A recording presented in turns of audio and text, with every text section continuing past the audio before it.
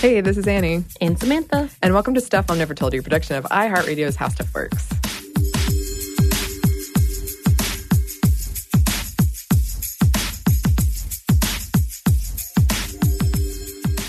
And today we're super excited to do another edition of Female First, and that means Female First. Our friend Eves is here. Yay. Hi, Eves. Hello. Thank you so much for joining us, as always. Yes, I always have a great time when I'm here, so. We do as well. Yes. We do as well. Love these moments. Yes. And you can hear Eves on This Day in History class and on Unpopular. She does all kinds of cool stuff. All the cool things. And so we're very glad that you take the time to join us and educate us about Female First. The amazing female Education firsts. is a good thing. Yes. For all of us, we all learn here, Yes. right? Yes. We try. No, we do. We Like a do. question mark. There seemed to be a question mark at the end of that one. I'm not quite sure. Okay, Samantha. What do you do, actually? I accidentally said that to someone once in a conversation, and it was so embarrassing. I didn't mean it to come out that way. I was just confused about their actual job. Well, yeah, I mean, that's the thing, like, that I'm really weird about. Like, when you're in social spaces, kind of the first thing you go to is, well, what do you do? Yeah. And it feels very, like, impersonal and Right. very robotic, and that's kind of like a weird, I don't know if that's an American thing or what, but that makes me very uncomfortable, and I try Okay. not to do that. Noted. Well, I love talking to like people in my family, older people, and they're like, what do you do? And I'm like, podcast. They say, what is that? I'm like, oh, Right. it's this radio thing that's not on the radio. It's on the internet. Yeah. Right. Just give me this look like, what millennial nonsense are you up to? There's that, yeah. My parents were like, what? Huh? Okay. What? You talk on the radio? No. I You love get that paid to explanation. do this? Right. I love that question. Yeah, unfortunately, I don't know how, but Right. Oh, no, the one I get a lot is like, oh, like really, like officially. Right. Like they yeah. don't. Like not, you know, Yeah. in your bedroom. In your own Yeah, home. exactly. Yeah. No shade people who do that because those Yeah. can be really good. Right. And very famous. I have Yeah. a couple of friends who do it. They are great at it. Yeah. Better than I am. Oh, don't say that, Samantha. Okay. So you're in the self-deprecation team. Yeah, I just like told me. you. That's my thing. Stop trying to steal my thing, Eves. I'll share. Yes. Yeah, we like to share around here. So who is on your mind today, Eves? Who did you bring us? to talk about? So today we're going to talk about Gabriela Mistral. So we're gonna test my Spanish out was today. nice. I can't promise that it's gonna be perfect. It's not gonna be perfect. I'll just say that up front. But I'm gonna try my best and I'm gonna do my best. And yeah, so Gabriela Mistral, she was the first Latin American poet to receive the Nobel Prize for Literature. So that's the first that we're going to talk about today. Woot. Yes. Yeah, I'm excited to try my Spanish as well. And this, I am really glad. This is someone I had not heard about. Yeah. And then when I was researching her, it gave me a wonderful opportunity. I haven't read poetry in a long time. Yeah. And, it's always kind of not the same when you translate it. But it was still, I just was, it felt good. to Yeah. read some poetry. Right. Yeah, I really wanted to. I know in our past episodes we've talked about a lot of American people, so I wanted to bring. So I'm glad that you hadn't heard of her because I wasn't familiar with her work either. And we get the opportunity to talk about somebody from a different country, and I thought it was good to talk about her as well because she is the first Latin American poet in general, not just the first female to get that award. Yeah. And she has done a lot. Oh my gosh. Yes. Yes. Her story reads like a plane itinerary, basically. I mean, she's been so many places and lived in so many places. Right. And Yeah. I'm just like, okay, and then she went here, and then she went here, and then Right. she went here. I'm like, oh my gosh, Yes. it's a lot. It is. She's dark, heartbroken, my kind of person, Yeah. my kind of poet. I know, that's awful. No, we talked great. about that. My emo poetry. I will bring it in one day. I'll do it. Yes. It's, I will not, but There yeah. are a lot of pictures of fairies. Wait, you have pictures on your poetry Yes. too? They have a lot of You pictures. do a lot of Multi-talented. illustrations, apparently. Mine They're is not straightforward, good. sad, and dark, and just why? Just why? Just why? So you wrote, so I guess I'm out of the loop here. I was never a big like poetry writer. I usually wrote really? prose, yeah. Okay. Oh, yeah. I wrote a lot of poetry. I loved E.E. Cummings. It was one of my favorites. I just loved the dark and death. But E.E. Cummings wasn't necessarily dark and death, but you know what I mean. Yeah. I loved his nonsense. Anyway, keep going. Oh, my God. Now let's go deep dive into our poetry because clearly one day we could win a prize. Oh, no. No, absolutely not. Absolutely not. But yeah, this was a wonderful reminder to me because I also used to write poetry and I just hadn't had the chance to experience it in a long time. So let's get into the story here because there is a lot of ground to cover. There's a lot, yeah. So she also, in addition to her poetry, was a humanist. She was also a diplomat, and she was an educator. Those were all things that were huge parts of her life. So she was born with the name Lucila Godoy Alcayaga on April 7th, 1889. And that was in the province of Coquimbo in Vicuña, Chile, which is a small town in northern Chile's Elqui Valley. And so her parents were also school teachers. Her father's name was Jerónimo Godoy Villanueva, and he was a payador, which was a musical performer who composed songs for festivals and sang with other village musicians. So he wasn't in her life for that long. He abandoned the family when she was about 3, and when he was around, he wasn't around that much. But her heritage was also of note. So both of her parents also had Basque and Native roots. So yeah, before her father left, though, he did read poetry to her. So that was a way that she had that kind of poetry influence in her life. So she was raised in Vicuña and also in nearby Monte Grande by her mother. And her mother's daughter from an earlier marriage was 15 years older than her. But she was also around, and she had some tough times in her younger years. She was falsely accused of theft. What? Yeah, she was scolded by her school teachers and stoned by classmates. Stoned? Dang, Gina. Yeah. Ooh, sorry. And in 1901, the family moved to La Serena. She eventually applied for admission to the normal school while she was there, but she was denied permission to enroll there with no explanation. But she later said that the reason she was rejected because the school knew about her publications and her support of like liberalizing education and giving people of all classes access, and that kind of wasn't viewed favorably.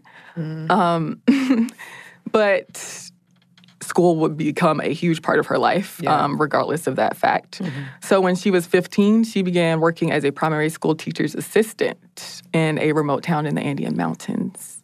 And so she spent a lot of time visiting her paternal grandmother, Isabel Villanueva, who would encourage her to learn a lot more about the Bible. She encouraged her to recite from memory passages from the Bible. And so Christianity and religion and spirituality, which we'll talk about a little bit more, were huge parts of Gabriela's story and what influenced her in writing her poetry and all the themes in her poetry.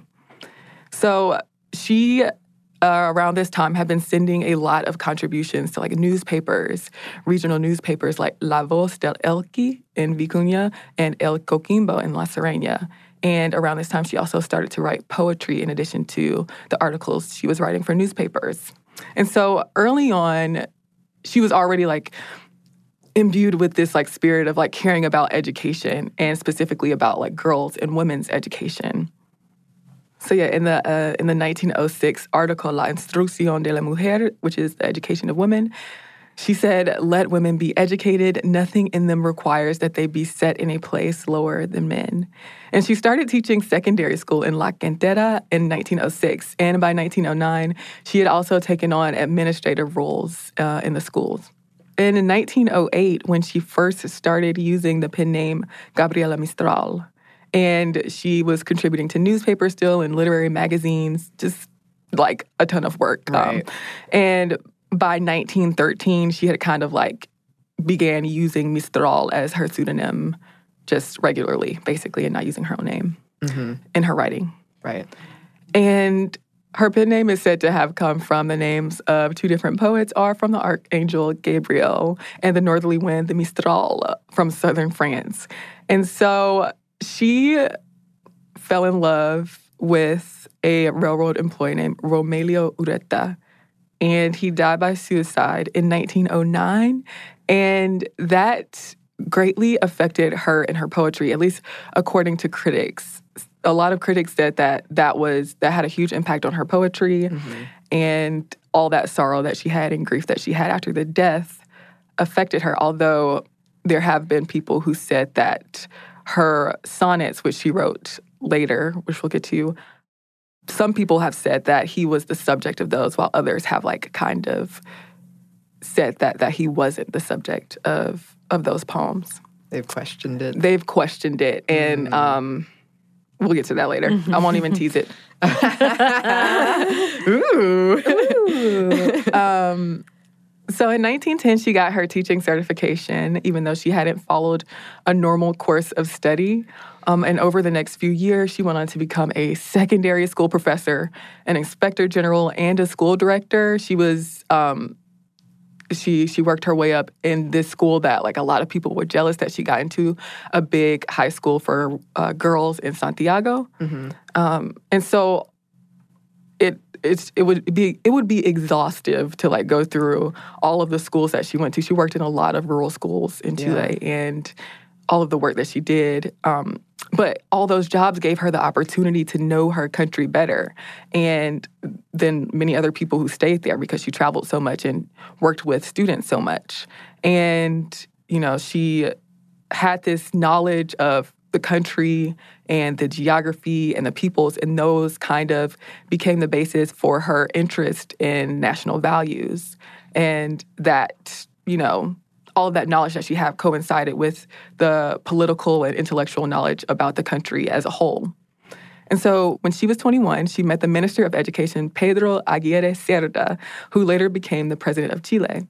Oh. And so he would go on to help her expand the reach of her poetry. Wow. So she kept teaching, and she was dedicated to that, and dedicated to education and her whole life and promoting that.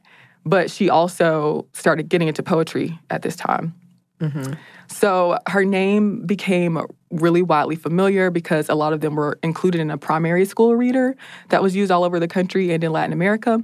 And she was also an active member of the Chilean Theosophical Association and adopted Buddhism as her religion at a certain point, though she later returned to Catholicism. And so what I teased earlier, the sonnets, those are the sonnets on death, los sonetos de la muerte.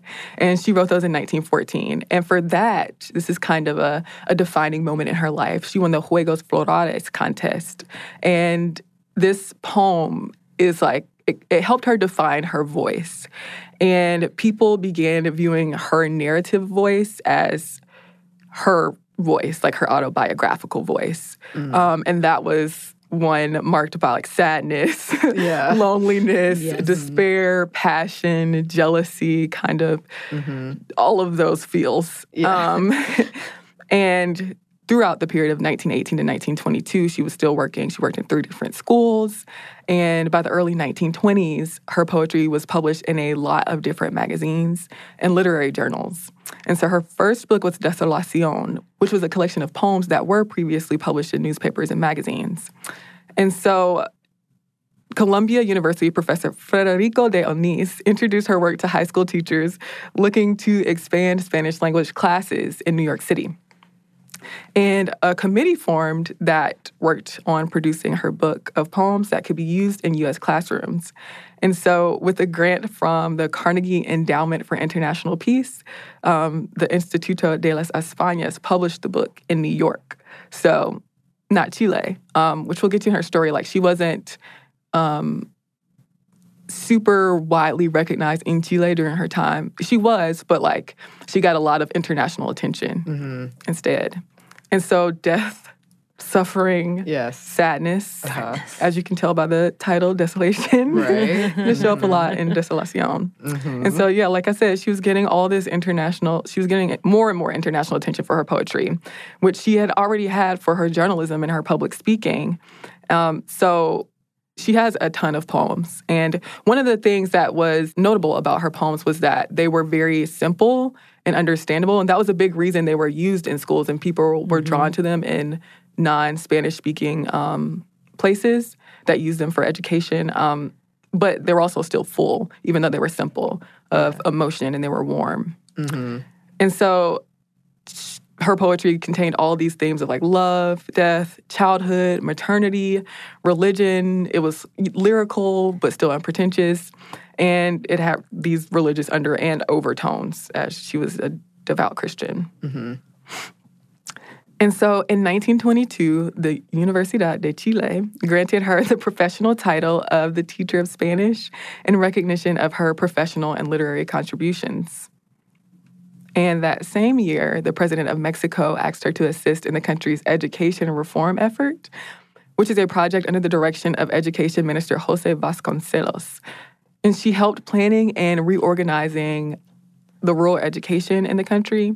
And at that same time, she was learning about the people in the country and the culture of the country.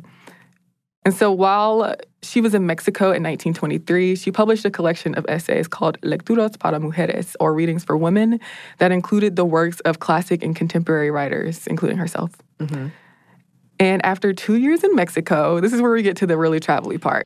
After 2 years in Mexico, she traveled to Europe and the United States, and she was kind of welcomed warmly there by officials. And she was a featured speaker in 1924 at the Pan American Union headquarters. And this is another aspect of her life, her Pan-Americanism in Washington. So she was welcomed at those headquarters in Washington when she was in the United States. And so she championed Pan-Americanism, which is a movement for the advocacy of close cooperation between the countries, the member countries of North and South America. And she said this in her address. She said, "I believe that difference in the case of humanity as well as in nature is merely another form of enrichment. In this way, what is Latin, even in its sharpest contrast, when face-to-face with Anglo-Saxonism, is a kind of strength through different virtues, through other modes of living, but in no sense the occasion of inevitable discord."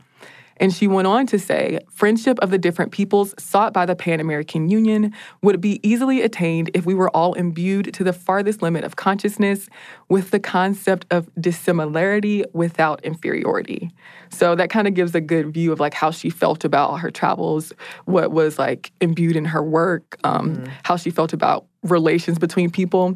And we know, I mean, this was the 1920s, what was going on. And I only know about United States of America because, you know, this is where I live. And But, like, we know what was going on here in the United States of America. Mm-hmm. And everything wasn't, like, butterflies and rainbows. Everybody wasn't getting along well, you know. Right.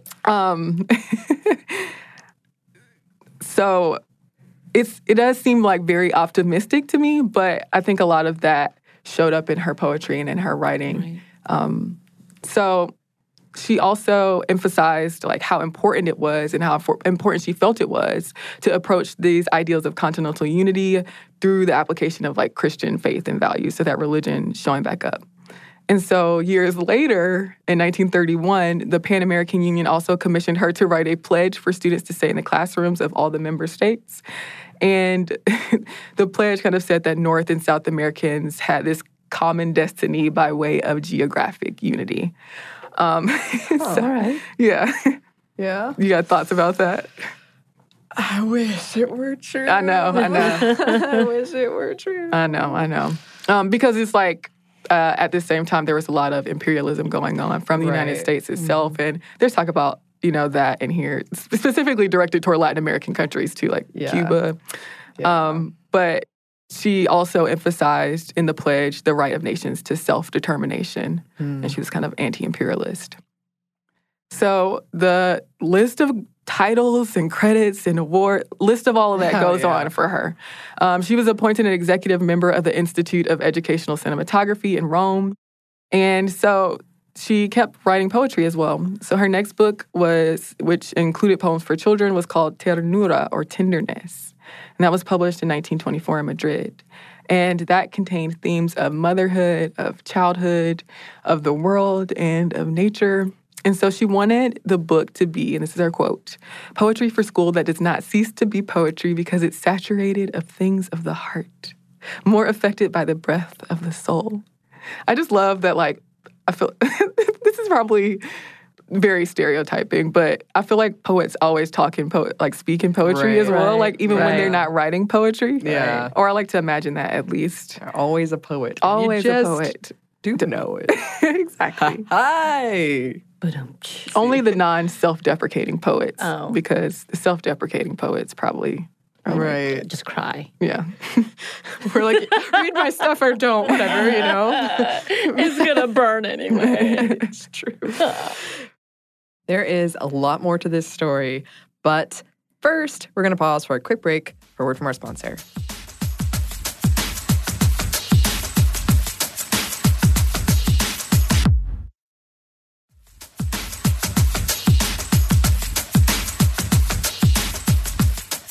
And we're back. Thank you, sponsor. So she returned to Chile in 1925, and there she formally retired from the country's education system. But throughout her whole life, she would receive a pension. So as the government at this time granted her retirement due to her years of service and her contribution to the culture, but she depended on that pension for the rest of her life. And so she also returned to Catholicism around this time, and she was a follower of St. Francis of Assisi. And she entered the Franciscan order as a member of the laity. And so she was appointed the country's representative to the Institute for Intellectual Cooperation. Whoa. Which is a part of the League of Nations. Mm-hmm. Yeah. Wow. And in 1926, she moved to France, which Annie, you know well. Yes. Yes. Probably not as well as she did. Okay. Are you trying to get me to speak French? Oh, no. Not yet. I'll leave that to you, Eves. Well, see, my name is deceiving because I'm really bad at speaking French. You know, you just got to give it a go. Yeah. So one language at a time. Yes, it's true. While she was there, she started the publication of a series of Latin American literary classics in French translation. And she gave lectures and toured around the United States, around Puerto Rico, the Caribbean, Brazil, Uruguay, and Argentina, among other places. And she lived mostly in Italy and France from 1926 to 1932. And in 1927, yes, the Chilean Teachers Association sent her as its delegate to the Congress of Educators at Locarno. And more things, more accolades. She represented Chile and Ecuador at the International University Federation in Madrid. And here's an interesting personal part of her story. When she was living in Provence, a brother that she didn't know that she had, her father's son, left his son with her as his mother had just died. And, you know, he became a part of her life. Right. Her mother died in 1929, so not long after that. And she wrote a series of 8 poems, Muerte de mi Madre, about, influenced by that. And so in 1930, the government suspended her retirement benefits, and she began doing more journalistic writing to make up for that lack of finances. Jeez, they suspended them? Right. Yeah, she got it back, though. She got it back. Okay. I'm, like, worried for this person who passed. Oh, no. She made it through, you know? Yeah. Oh, yeah. She lived a full life. She did indeed. And another thing she did to, keep those finances flowing during that time, she did a lot of, she went to a lot of universities. She was at Barnard College of Columbia University from 1930 to 1931. She worked at Middlebury College and Vassar College in 1931. And she gave conferences and wrote at the University of Puerto Rico at Rio Piedras. And in 1932, she became Chilean consul. And 3 years later, Chilean Congress named her the country's sole life consul. Oh. Yeah, so this is also where a lot of her travel comes in. She was in Naples, Madrid, Lisbon, Nice, Petropolis, Los Angeles, Santa Barbara, Veracruz, Rapallo, and New York. And as a consul, she interacted with Pablo Neruda, who is a well-known poet from Chile, and also a diplomat and a politician. And when Gabriela was in Temuco in southern Chile, when she was teaching, that's where Neruda grew up. And so she had actually given him books and encouraged his talent in Chile when he was younger. So there is Pablo Neruda is more of a, probably at the time, more recognized in Chile for his work, whereas she did a lot, she was very recognized internationally. So she's widely quoted for Su nombre es hoy, in which she said this: "We are guilty of many errors and many faults, but our worst crime is abandoning the children, neglecting the fountain of life. Many of the things we need can wait. The child cannot. Right now is the time his bones are being formed, his blood is being made, and his senses are being developed. To him we cannot answer tomorrow. His name is today." Yeah, that's pretty good. It's too real today. Too real. Real. Yeah. So in 1938, her book Tala, or Felling in English, was published in Buenos Aires by the writer and critic Victoria Ocampo. And Gabriela donated her author's rights for the book to Spanish children who were displaced and orphaned by the Spanish Civil War. And the book includes poems inspired by her mother's death that had showed up before, and also poems divided into 3 sections that were Matter, verse about bread, salt, water, and air, Land of Chile, and America. And after World War II, she also served as Chilean delegate to the United Nations Commission on the Status of Women until her death in 1957. So she also suffered more loss in her life of people who were close to her. In 1942, her friend Stefan Zweig and his wife, they died by suicide. And in 1943, her nephew, the boy who she had adopted and raised as her son, who I mentioned earlier, he died from arsenic poisoning. And that was ruled as a suicide, but Mistral believed that he was murdered. Whoa, really? Yeah. Oof. That's rough. Yeah, that is really rough. And it was 2 years after that, in 1945, when she became the first Latin American to get the Nobel Prize in Literature. And she was awarded the Nobel Prize for her lyric poetry, which, inspired by powerful emotions, has made her name a symbol of the idealistic aspirations of the entire Latin American world. Her lyric poetry. What a year to get it, too. Yeah. So near the end of her life, she was writing Poema de Chile, which was a long narrative poem that she worked on, but she never finished it. And she also, in it, she explored musical poetry for children and poetry of nature. And in 1951, she was awarded the National Literature Prize in Chile. And going back to talking about the Pablo Neruda thing, he had already won the National Literature Prize in Chile years earlier. So Gabriela's last book was Lagar, or Wine Press, and that was published in 1954, her last book during her lifetime, because she did have stuff published posthumously. She went back to Santiago in 1954 as well, which was the first time she had been back to Chile since 1938. So she didn't go back to Chile much when she started. When she left, she was like, I'm gone. I'm going to check out all these places. Yeah. And she was diagnosed with terminal pancreatic cancer in 1956. In the last years of her life, she lived in Roslyn, New York.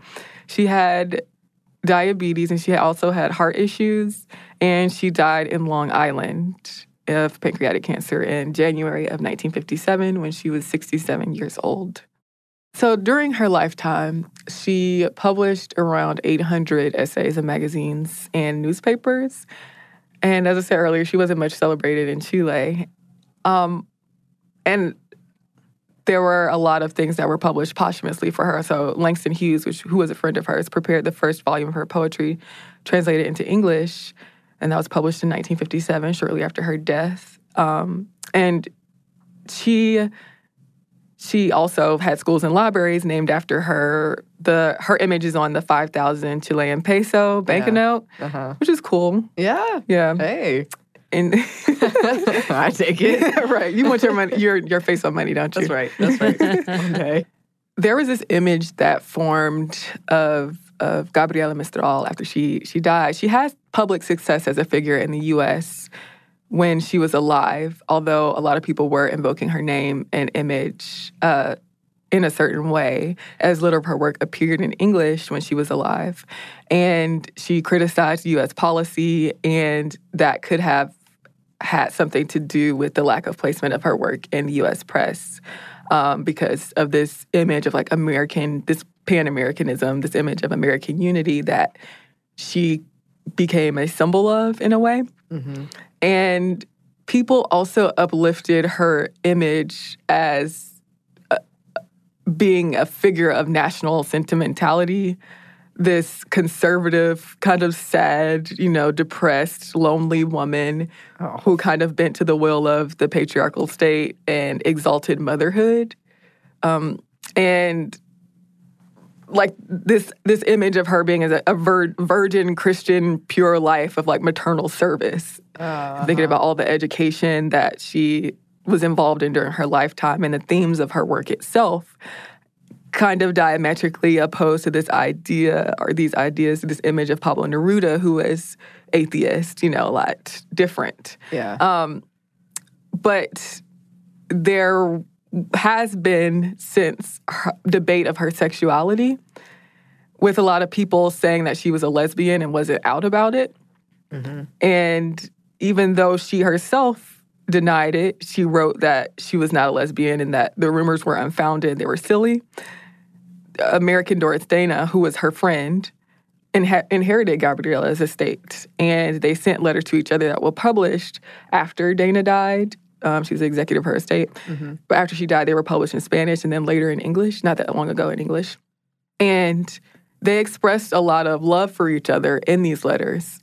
And there's a film out there about Gabriela and her lesbianism. So that's something that, okay, even though she is kind of one of those said, not said things, it's something that's still contested, like whether I don't think we need to spend too much time on that, whether she was a lesbian or not, but it is something that's been brought up about her life. Mm-hmm. Maybe she was bisexual and they were just misrepresenting her altogether. That's why she wouldn't say she was not just a straight lesbian. Yeah. Well, so it did come up how, in her poems, thinking about the guy who died by suicide was the subject of her poetry. A lot of the times we can put heterosexuality on a poem because that's how we read it. Right. So, or that's the assumptions that we make based on the patriarchal system that we are influenced by, brainwashed by. So, kind of recontextualizing everything that she wrote, and instead of assuming that okay, maybe this relationship that she had with Doris Dana and maybe with other people were, romantic relationships. And for that reason, we can reinterpret, the way her poetry was written. She wasn't this lonely, sad, depressed woman who was like subject to the whims of the patriarchy, and it's something that's still debated and contested, but still, her work speaks for itself. This is from one of her poems. En pasando el río grande, las mariposas han vuelto, y en el aire amigo va un dulce estremecimiento, y las hojas del romero baten de su ángel sin peso, un ángel garabateado como por veras y juego.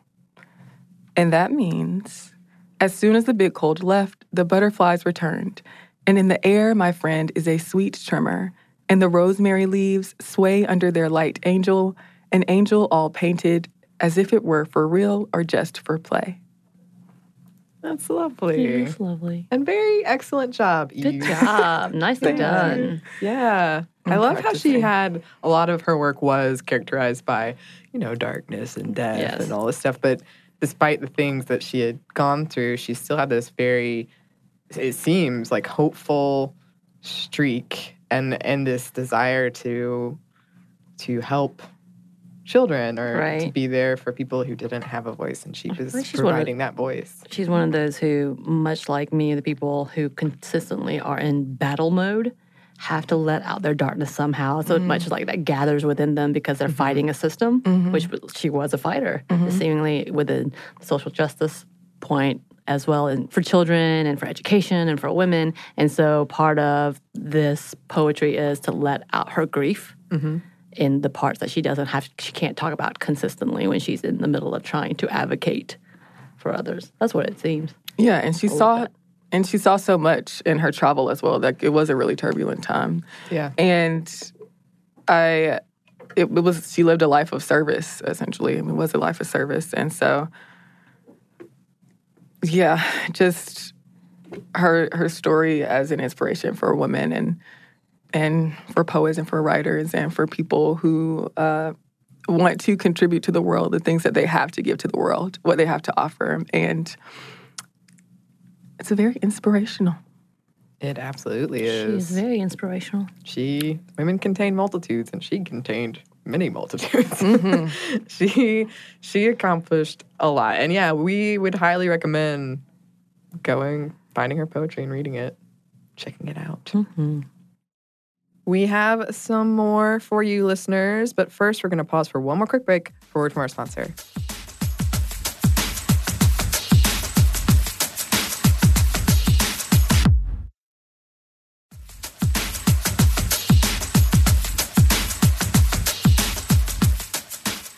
And we're back. Thank you, sponsor. Do you have anything else you want to add before we come to an end on One this more story? poem that you want to put in there? No, I won't grace people with They can't my handle too wonderful much Spanish speaking. Yeah, no, that's all. Thank you. Oh, thank you so much. That was, Awesome. awesome. I'm just so glad to have learned about her. I hope that listeners are as well. Also, just behind the scenes side note, Eves and I bonded over SpongeBob SquarePants in a ad break. And I feel very, very old as I was listening to the two of you enjoy life in SpongeBob. Thank you. Yeah, there should be a poem about that. About SpongeBob? We can About maybe finding joy in SpongeBob. Yeah. Okay, maybe we The should joys of jointly write Sponge- this. Yeah. I don't want to take credit for this. This is a joint, a team effort. Yes, and then we'll So- do a dramatic reading of it. Yes, for The Office. We're not going to tell them we're going to do it. We're just going to do it. Like, The joys of SpongeBob, just period. Occasionally there is just a mic out in our open area. So What? Next time, yes. But it's usually for meetings or something. I miss out on those. So next time, you and I. the question is, why aren't we doing Office talent shows? That is an excellent question, Eves. I've actually thought about what talent I would do. Do you ever worry about that kind of thing? If somebody's you must perform at a talent show. Yeah, and then I'm like, I have no talents. Wait. I have no talents at all. Does that happen? It might at any minute. Movies tell me that it could happen. Movies tell you? Yes. We have to save the world by singing a song? You have, Well, it's very important to your reputation and thus your world that you perform well at whatever talent show. I don't think I've ever. No, I've definitely competed in a talent show. I did tap dancing. Aww. Can you tap dance still? I have a really embarrassing story about a talent show. Okay, it's not that embarrassing. I feel like it's a normally embarrassing story. When I was in elementary school. I'm started. When I was in elementary school, we had a talent show. And do you remember the song by LL Cool J and Jennifer Lopez? You're laughing before I even get it out. It's okay, Annie. It was embarrassing. I'm not going to sing it now, but there is a song by J-Lo and LL Cool J, and okay, I'll sing it. She's like, it's such a shame that I'm leaving. Can't take the way you mistreated me. That song. I'm not going to keep singing. And I think I had LL Cool J's part, and the girl who I was performing with had J-Lo's part. And I'm pretty sure it was that way. It may have been the other way, but I knew both parts anyway, okay? Of course. You were prepared. Yeah. And then she just totally flubbed and forgot her words and just was stuck in the middle of the performance, and I had to like pick it up for her. And I did it. But I was crying in the car afterwards because I was so embarrassed. And then a girl that I knew, I'm pretty sure she was like a grade older than me. But anyway, a girl who was also, I think she was also in the talent show, knocked on my window. And she said, I will never forget her face. And she said, she like motioned, I'm putting my fingers like as if there were tears running down my face. And not like this is going to be in the show or anything. Oh, now it is. And she was like, I was crying too. For you? No, not for me. But that would have been really nice. But it was pretty embarrassing. But I still know that song by heart. Right, and you just felt embarrassed. I mean, I guess.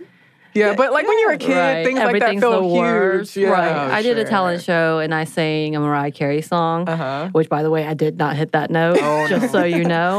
But then I performed with a girl who, there was like 3 or 4 of us. There's not even that many of us to do this talent show. And she had her whole, it was a Little Mermaid song. She had a set, she had the costume and everything. And I came in with my one bad tape. Of the Mariah Carey song that I really messed up. So that's my memories. I'm like, I will never sing Mariah Carey again. So it feels what like you're saying is we're getting we're getting you to do it in karaoke. This is your like redemption story. I So see you're what gonna it do is your now. LL Cool J J-Lo. Yes. Well, somebody you're has gonna to be do my tap partner dancing? though. I never really messed up the tap dancing. Oh, shit. Yeah. Excuse the out of us. I did fall off the stage once, but that was a different thing. I've never fallen off stage. Well, it's the sound people make when a young child falls off the stage. I won't soon forget it. And I broke my ankle. But now everyone is up to speed on what we're going to do at the talent show. And our SpongeBob poem will keep everybody up to date on that. And SpongeBob songs. But in the meantime, Eve, thanks again for joining us. Where can listeners find you, hear you? You can hear me on This Day in History class, as well as Unpopular, and you can find both of those on all the social media things, Facebook, Twitter, Instagram. And yeah. And highly recommend checking them out. Can't wait until you come back. Yeah. Me too. Yes. We should do this twice a month. Oh, God. We'll get this once a month. He's just like, please don't add more work. Here's what we do. We just do the one person split up in 2 with all of our side bits added to it. Oh, you got something there. I mean, we could have a segment. Stretching some content. We could have a segment that's called just the bits. Wait. I like it. All right. Well, look out for that. Oh, God. Or maybe don't. Maybe just the don't. bit sounds like it could be sexual, too. Yeah, a little bit that's sexual. You know, people like double entendre, right? It won't be sexual because it won't exist. But you know what does exist? Our email address. You can find us at stuffmediamomstuff@iheartmedia.com. Or on Instagram at Stuff Mom Never Told You, or on Twitter at Mom Stuff Podcast. Thanks as always to our super producer, Andrew Howard. And thanks to you for listening. Stuff Mom Never Told You is a production of iHeartRadio's How Stuff Works. For more podcasts from iHeartRadio, visit the iHeartRadio app, Apple Podcasts, or wherever you listen to your favorite shows.